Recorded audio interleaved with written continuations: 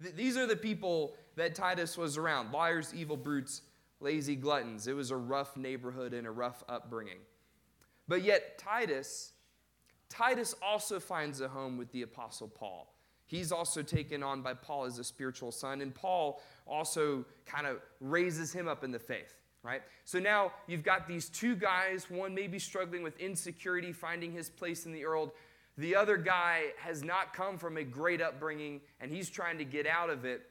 Paul has two churches that he really needs to establish with firm, solid leaders. He has one in Ephesus, which we're told Ephesus, scholars kind of debate just how many people were there, but this city had anywhere from 500,000 to 1.5 million people. Ephesus was huge. Suffice to say, that means whoever's going to be leading the church there, like, this could be like the flagship church that everybody pays attention to. You know, the one that they're saying, oh, what's the church at Ephesus doing? Because there's something good going there. The other place is Titus's hometown of Crete. Right? This would have been a much smaller, much less worldly influential place. Definitely not a glamorous assignment. Remember, liars, evil brutes, lazy gluttons. So, Paul's got two churches, very different in context. Paul has two leaders, very different guys, but ones who are both strong in the faith. Who would you think Paul's going to put at these two places, right? Worldly convention would tell us, put the stronger guy, the guy who's gone through a lot, put him at the influential post, because you need the strong leader at the high risk but high reward place, right? Send Titus to Ephesus, send Timothy to Crete, let him kind of figure out his way amongst the rough crowd. And Paul does the opposite. In fact, he takes this guy who's very insecure and has been shunned by the world, would have been looked down on by everybody in that city, and he says, Timothy, you're going to go lead potentially one of the more influential churches in the early world. And then he turns to Titus and says, Titus, you grew up in a terrible place, and I'm going to send you right back into it to go lead a church there. Very interesting to see, why is Paul doing this? What is leading Paul to say in this? And when we get to this, what is Paul trying to teach us about elders? It's in this context that we actually get most people, when they teach about what an elder is, what a deacon is, they're referencing either 1 Timothy, 2 Timothy, or Titus.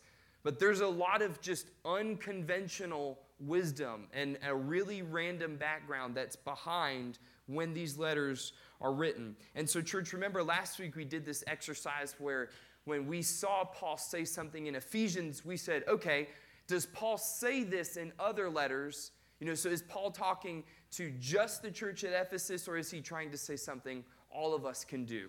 So, church, I've already kind of done some of the guesswork for us. But we're going to look at between 1 Timothy and 2 Timothy and Titus, different letters, written to very different churches, written to two very different leaders, to say, what is Paul after when he's saying, hey, I want you guys to shepherd the church well, and I want you to raise up shepherds in your church well, what Paul describes as elders. So this is the big picture that we're going to get across all three of these books. We're going to see elders are to shepherd themselves and others in God's heart and God's word through a life of humble discipleship. So when we think for New River Fellowship, what would an elder look like? Someone who shepherds themselves and others in God's heart and God's word through a life of humble discipleship. Okay? Open with me, if you have your word, to 1 Timothy. And no, we're going to be jumping around a little bit, but 1 Timothy, looking in verses 3 through 7 of chapter 1. Right up at the front, when Paul is talking to Timothy, why am I writing to you? What am I trying to get you to do? He says this. He says, as I urged you when I was going to Macedonia, remain at Ephesus so that you may charge certain persons not to teach any different doctrine, not to devote themselves to myths and endless genealogies, which promote speculations rather than the stewardship from God that is by faith. Now, the aim of our charge is love. Love that issues from a pure heart and a good conscience and a sincere faith. Certain persons, by swerving from these, have wandered away into vain discussion, desiring to be teachers of the law, but without understanding either what they're saying or the things about which they make confident assertions. So right there, Paul says, Timothy, if you're going to lead the church well, if you're going to, and church, we could put ourselves into this to say, if we're going to lead ourselves well, if we're going to live out a life of faith well, we have to know what's true and what's false. What Paul says in verse 3 and verse 4. But I love that he says this, but he says, but remember your goal, right? We're not just trying to sit down and say, this is true, this is false, this is true, this is false. Typically when we do that, we have a very vindictive heart and mind, right? I got to declare everything to be true and everything to be false. But he says in verse 5, the aim of our charge is a love that issues from a pure heart, a good conscience, and a sincere faith. So we're not just shepherding each other in God's word, we're also shepherding in God's heart. And if you continue on later in chapter 1, Paul tells Timothy, look, if you're going to do this in your personal life, you will find yourself doing this in the church among the people of God as well. And this pattern of shepherding yourself and shepherding others in God's heart and God's word is something Paul just keeps coming back to over and over and over again. If you look in chapter 4 of 1 Timothy, verses 6 through 12, Paul writes, if you put these things before the brothers there, church being a Greek word that's all-encompassing, brothers and sisters, you will be a good servant of Christ Jesus, being trained in the words of the faith and of the good doctrine that you have followed. Have nothing to do with irreverent or silly myths. Rather, train yourself for godliness. Shepherd yourself in God's heart, God's word. For while bodily training is of some value, godliness is of value in every way, as it holds promise for the present life and also for the life to come. The saying is trustworthy and deserving of full acceptance. There's a couple times Paul just says, hey, what I just said, pay attention to that. Because it's almost as, when a preacher is preaching and you really agree and you just yell amen, Paul is amening himself. He's saying, ooh, that was good. So we'll read it again. Paul says, for while bodily training is of some value, godliness is of value in every way, as it holds promise for the present life and also for the life to come. This saying, amen, is trustworthy and deserving of full acceptance. Paul continues, verse 10, for to this end we toil and strive, because we have our hope set on the living God, who is the Savior of all people, especially of those who believe. Command and teach these things. Let no one despise you for your youth, but set the believers an example in speech, in conduct, in love, in faith, and purity. So there it is again. Paul says, look, Timothy, don't let people look down on you because of your background. Don't let people look down on you just because of the family that you've grown up in, the fact that you struggle with your place in the world. Don't let them look down on you. What do? Shepherd yourself and others in God's heart and God's word. Set the believers an example in speech, conduct, love, faith, purity. And Paul continues in verse 15. He says, practice these things. Immerse yourself in them so that all may see your progress. He says, Timothy, you do this for yourself as you're leading other people to do likewise. Paul writes the same thing in the book of 2 Timothy. Verses 5 through 14 of chapter 1, Paul says, I am reminded of your sincere faith, a faith that dwelt first in your grandmother Lois and in your mother Eunice, and now I am sure dwells in you as well. For this reason, I remind you to fan into flame the gift of God, which is in you through the laying on of my hands. For God gave us a spirit not of fear, but of power and love and self-control. Therefore, do not be ashamed of the testimony about our Lord, nor of me, his prisoner, but share in the suffering for the gospel by the power of God, who saved us and called us to a holy calling, not because of our works, but because of his own purpose and grace which he gave us in Christ Jesus before the ages began, and which now has been manifested through the appearing of our Savior Jesus Christ, who abolished death and brought life and immortality to light through the gospel, for which I was appointed a preacher, an apostle, and a teacher, and this is why I suffer as I do. But I am not ashamed, for I know whom I have believed, And I'm convinced that he is able to guard until that day what has been entrusted to me. So follow the pattern of sound words that you've heard from me in the faith and the love that are in Christ Jesus. For by the Holy Spirit who dwells within us, guard the good deposit entrusted to you. Again, follow the pattern of sound words that you've heard from me. God's word. But then again, in the faith and love that are in Christ Jesus. So it's not just do everything the word says, but also make sure that you are actually living out God's heart and leading others to live out God's heart. And Paul continues to look at one place in Titus. He says the exact same thing to Titus. The beginning of Titus starts with Paul telling him, hey, these are some things that are being taught that are incorrect, right? The whole remember what is true and what is false. But he writes to Titus in chapter 2, verses 11 through 15, he says, for the grace of God has appeared, bringing salvation for all people, training us to renounce ungodliness and worldly passions, and to live self-controlled, upright, and godly lives in the present age, waiting for our blessed hope, the appearing of the glory of our great God and Savior, Jesus Christ, who gave himself for us to redeem us from all lawlessness and to purify for himself a people for his own possession who are zealous for good works. He's reminding Titus of the gospel, of the word of God, of the heart of God. And in verse 15, he says, declare these things. He says, lead yourself in it and go tell others. Declare these things. Exhort and rebuke with all authority. Let no one disregard you.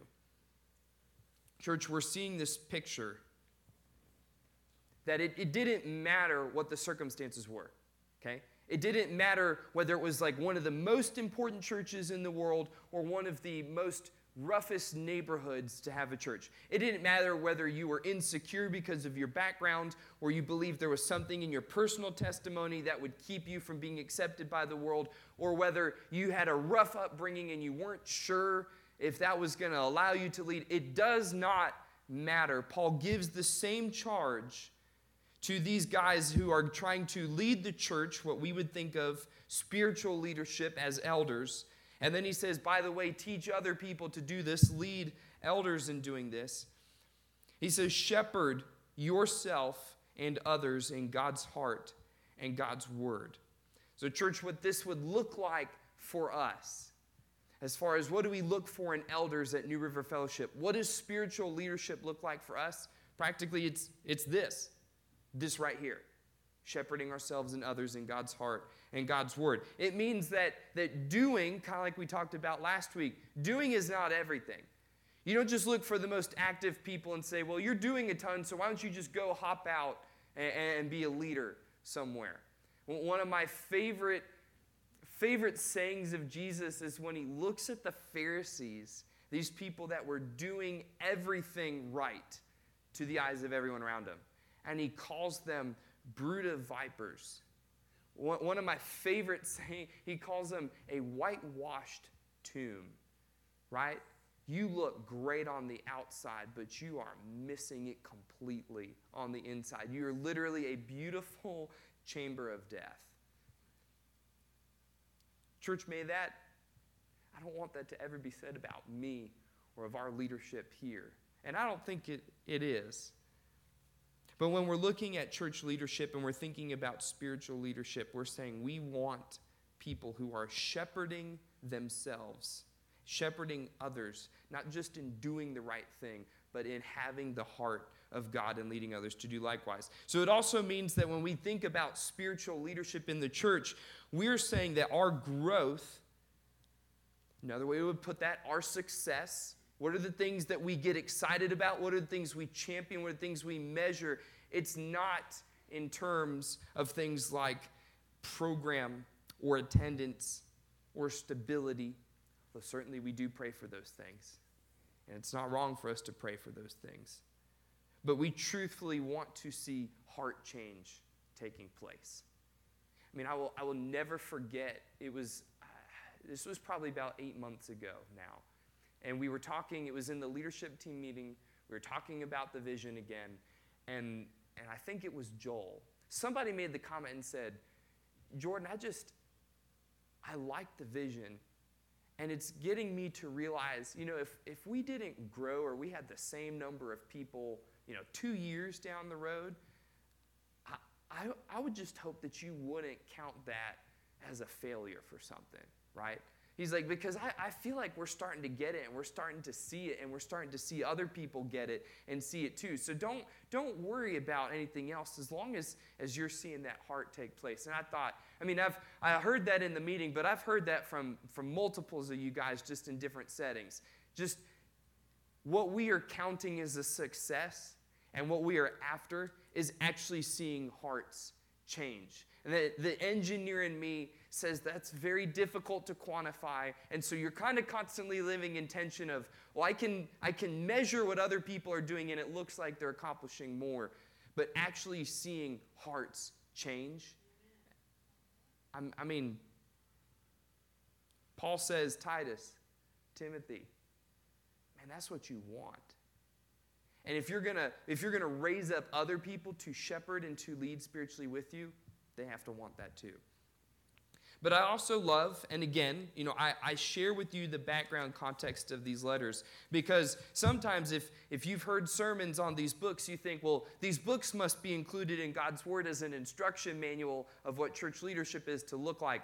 And that's not what Paul is essentially writing. Paul is not writing a manual on church leadership. That's the specific verses about elders and deacons is like 12 to 15 verses of 3 full books. Paul is writing his last thoughts to these two guys who are going to lead, but they're also just leading lives of faith. It's not just for spiritual leadership in the church, but this is for our personal lives too, guys. That while we may want to see this in our spiritual leaders, right? You would definitely want to see that in your pastor. You'd want to see that in anybody that's in leadership here. We should want this for ourselves, right? So I was thinking about this week, that you and I, our lives actually look a lot different if we're starting to teach ourselves and to be in groups with other people teaching us, right? Reminding us of what God's heart is and what God's word is. And it just starts to kind of change the way we respond. So a very simple picture of this. This week, I had a really rough Tuesday. Not in comparison to other Tuesdays, but I have really bad allergies. And I decided when I was in college that I was done with allergy shots. So whatever immunity I've built up, that's what I've got. My allergies are terrible. And it gets to me to the point where there's just some days breathing is very difficult. And for those of you who breathing comes more naturally to you, because we all tend to do that on a daily basis, when you can't do something as fundamental as breathing, it makes everything else a lot more irritating. So Tuesday, while I was at Blacksburg Transit, I went to go give some drivers breaks, because if you drive for more than 10 hours at a time, somebody has to go relieve you. So I was going relieving some breaks. I get in the work SUV. I drive back to the shop. I'm feeling horrible. I'm trying to go home because that's where all the the meds and stuff that I have and the oils and things to help. It's all at the house. I'm trying to leave. I sit in the car. I have no clue where my car keys are. And so for the next 2 hours, normally that might not be a big deal, but when your head is completely stuffed and you can't breathe, like even simple things become very frustrating. And I called Abigail, and she got the brunt of my frustration. Now, even it wasn't directed at her, but it was just, I'll tell you. You know what? Here, I wrote down on my notes. Here, this is exactly what was running through my head on Tuesday. God, are you serious? I need to get home. I don't know where my keys are. Why did you let me lose my keys? You know that I can't drive my car without keys. You know that I can't think through all the places my keys could be. God, aren't you supposed to be the great physician? Why am I suffering with allergies? Are you really not able to handle allergies? Why can't you make me healthy? And God, by the way, if you're not here right now, how am I going to find my keys? Like just all these thoughts coming in all at the same time, right? Most of you guys have probably been in situations like this. And I realized much later that, man, if I had just taking a second to remind myself of what I know, right? I don't know a ton, but what I know about God's heart and God's word, I would not have continued in that frustration for the next couple of hours, continuing to when I got home. And whenever your 3-year-old is telling you to calm down, then it doesn't look good on your self-control, right? If I had taught myself, okay, I'm yelling all these things angrily at God, but what do I know about God's heart, right? His heart would have reminded me, of course, he cares for me. Of course, I'm valuable to him. Of course, he sees me in my frustration. And I know that my God, our God, is a God of reconciliation. He is constantly working to put things back together. And if I had known his word, I would have said, well, you know what? I know that he didn't make me to be sick. I know that he didn't make me to be forgetful, but I live in a broken world. I live dealing with the effects of sin, right? So brokenness is going to exist. And God is also not just at work reconciling me, but all of creation. And when I thought about, okay, what are the things I had to do because I was stuck at work without the keys to the car, I did have the keys to the work SUV, so I was able to go out and get lunch for a couple coworkers who they had come in and they were greeted at the door with a stack of emergencies, and they weren't going to be able to eat from like 2 p.m. to 10 p.m. So I was able to go run and get them Bojangles because I couldn't leave. And I'm not really allowed to bring the work SUV home. I asked about that. But then also in that time frame, because I couldn't go anywhere, one of the other trainers decided he would drive me back to Squires and help me look for the keys. And he told me, hey, there's this thing that you go to the lost and found in Squires, and there's people that actually will help track things that are lost. So I can tell you that I did eventually get my car keys back later, praise God. But because I was so frustrated at just not being able to do what I thought I should have been able to do, I almost completely missed all these different little opportunities to get to serve somebody else or to get to receive someone else serving me, right? If I had reminded myself of God's heart and God's word, I would have not been frustrated the entire time, right? So while Paul is telling Titus and Timothy, hey, when you're leading the church, you need to shepherd yourself and shepherd others in God's heart and God's word. He's also saying, Timothy and Titus, as followers of Jesus, this is something fundamental that you have to be able to do. So don't hear this and say, well, if I'm not going to be in a church leader, then I don't need this. No, Paul is writing to two men growing in the faith. They also happen to be in church leadership. So there's some application in there for both. Guys, God calls us to shepherd ourselves and others in God's heart and word. And the practical picture, the second half of our main point, we do this through humble discipleship. We're going to go back in kind of the different places that I read. I want to read like the next thing that's said after that. So right after Paul says this is the heart that you need to have, listen to what Paul practically tells them to do. So in 1 Timothy chapter 2, right after he's established, Timothy, shepherd yourself in God's heart and God's word in chapter 1. He says, first of all then, I urge that supplications, prayers, intercessions, and thanksgivings be made for all people, for kings and all who are in high positions, that we may lead a peaceful and quiet life, godly and dignified in every way. And again, Paul gives himself a little amen. He said, this is good. And it is pleasing in the sight of God our Savior, who desires all people to be saved and to come to the knowledge of the truth. For there is one God and one mediator between God and man, the man Jesus Christ. So right after he says, have this heart, he says a couple practical things. Supplications, prayers, intercessions, make them for all people. Right? Those are, your translations may have different English words. In the Greek, they're all essentially synonyms of the same thing, praying for one another. And he says, do this for everyone, all people. He says, Timothy, lead yourself in a peaceful and quiet life, godly and dignified in every way. When I read that this week, church, I went, that's not often what we talk about. We talk about wanting to leave our mark, wanting to make our legacy, like build our name. Here, Paul says, live a peaceful and quiet life, godly and dignified. Why do you want me to do that, Paul? He says in verse 4, do this. It's pleasing in the sight of God, because he desires all people to be saved and to come to the knowledge of the truth. So the way that we live and turning around and sharing this heart with others produces all to be saved and come to the knowledge of the truth. It leads us and others to God. Discipleship. Right? And then Paul goes on, he calls them to have elders and deacons in chapter 3. He says, establish these leaders that if I delay, you may know how one ought to behave in the household of God, which is the church of the living God, a pillar and buttress of the truth. Verse 15, Paul says, look, I'm not going to be around to do everything. You got to train other people to do it. Almost like a pastor saying, I can't be everywhere at once for all people, all times. You got to train up other people to do this well. A picture of discipleship.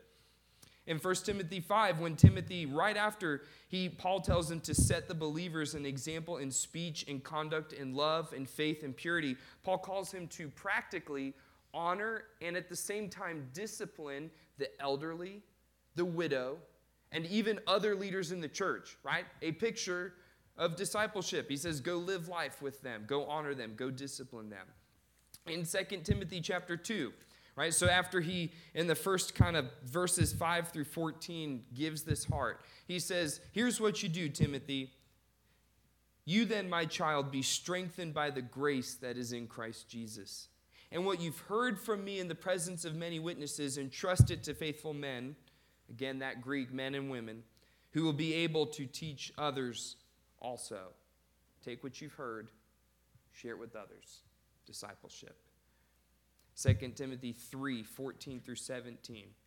Right after he says all of this about the heart we are to have, he says, remind them of these things and charge them before God not to quarrel about words, which does no good, but only ruins the hearers. Apologize, that's chapter 2. Chapter 3, verse 14 through 17. Paul says, but as for you, a similar thing. Continue in what you have learned and firmly believed, knowing from whom you learned it, and how from childhood you've been acquainted with the sacred writings, which are able to make you wise for salvation through faith in Christ Jesus.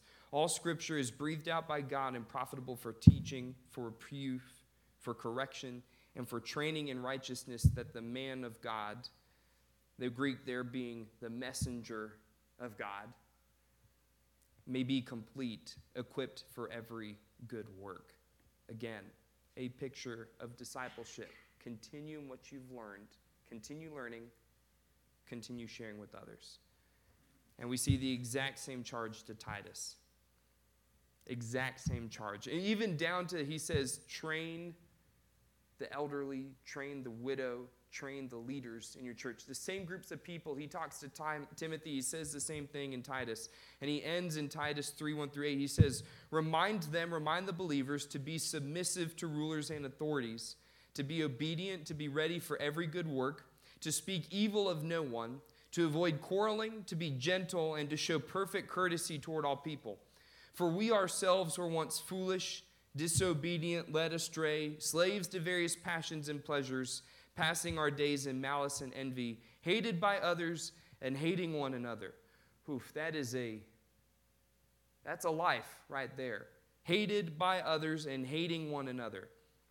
But when the goodness, verse 4, and loving kindness of God our Savior appeared, he saved us, not because of the works done by us in righteousness, but according to his own mercy, by the washing of regeneration and renewal of the Holy Spirit, whom he poured out on us richly through Jesus Christ our Savior, so that being justified by his grace, we might become heirs according to the hope of eternal life. Paul again gives himself the amen. The saying is trustworthy. And I want you to insist on these things so that those who have believed in God may be careful to devote themselves to good works. These things are excellent and profitable for people. Lead this heart so that people continue to grow in Christ. Discipleship. Now, I know for a church to want its leaders to live out humble discipleship doesn't necessarily sound groundbreaking, okay? And it's something that I've seen us do very well over the past year. Again, just to paraphrase from last week, I want that to be ingrained in our DNA. I want that to be something as your pastor that we see moving forwards, right? Because what we value in our leaders says a lot about what we really want at the end of the day. Kind of building off of Ephesians 4 last week when Paul's talking about, man, all the different things that you could go after in church leadership. Just some of the common ones that we hear. When we hear people saying, well, we want someone to stand up for us. Typically that means we want a strong-willed, a driven, a hard-charging leader, which underlies a heart that's really after power. If we say we want someone to kind of accomplish or lead us to do good things, then we look for the experienced, the proven track record type of leader. But it kind of underlies a heart that's really after production. If we say we want someone to make us look good, we tend to find that bold, kind of charismatic, motivational, emotional person because, hey, man, if people like that guy, they're going to like me because I'm represented by that guy. At the end of the day, that's really self. Man, that whole power production self narrative that we saw in Exodus, it's going to sound like I keep bringing it back up, but church, I mean, it's there. Like God is continually showing this. If we want leaders to shepherd us to live out God's heart so that others learn to bear his image, we need leaders who are going to shepherd themselves in God's heart and word and who are committed to this discipleship, right? This is what Paul, when he's sitting towards the end of his life, he's looking back over all the things he's done, all the things he's learned, both from the Jewish background and from Christ. He's putting all the pieces together. He says, this is it, Timothy. This is it, Titus. That regardless of your background, regardless of the context that you are placed in, this is what you are to do. If you are in a position of spiritual leadership, but if you are under the name of Jesus Christ, this is what we need. We need to be shepherding ourselves and others in God's heart and in God's word through discipleship. Church, I have seen that in our family this past year, okay? And just like I said last week, I don't want that to be something that happens as an accident or as a byproduct of whatever we're choosing to do, or if we chose to do something different, it would disappear. Okay, this is fundamental to what our leadership looks like. But what this also means for our personal lives, I just have two encouragements I want to leave with you this morning. If we're after this heart in leadership, then hopefully that will start to change the way we think about ourselves and whether we have a place in church leadership or just in leadership in the kingdom in general. Okay? I want to encourage you this morning not to disqualify yourself on power or production or self. Okay? We're very easily tempted to say, well, I don't have as much to bring to the table as blank, so I shouldn't be in leadership somewhere. I don't feel like I'm able to do as much as blank, so I just can't do it at all. I just, you know what, the things that I've walked through, I'm just not worthy of leadership. Most of those reasons we give, guys, tend to come back to this power, production, self thing. That's not of God. Now, God is not necessarily going to tell every single person at every single moment to go jump into church leadership, okay? But do not disqualify yourself on something that God is not holding you to. And the second piece of that puzzle, I mean, this is what Paul is getting at when he says in Galatians 3:26-29, there's a verse in there you're probably familiar with. But he says, so in Christ Jesus, you're all children of God through faith. For all of you who were baptized into Christ have clothed yourself with Christ. So there's neither no Jew nor Gentile. There's neither slave nor free, nor is there male and female. It says, if you are all one in Christ Jesus, if you belong to Christ, then you are of Abraham's seed and heirs according to the promise. The narrative, guys, of power, production itself, it changes the way that we see ourselves. It causes us to discount us where God is not holding things against us, okay? So do not disqualify yourself. Don't sell yourself short if you're in Christ.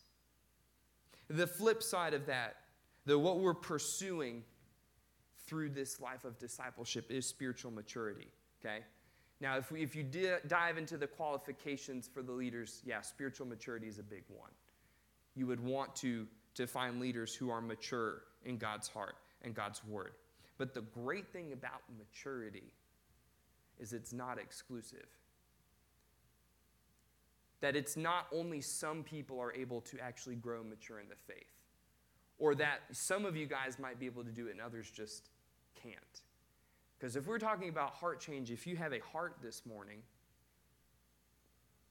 which I'm seeing most people in here do, you would be capable of heart change, right? You are capable of maturing.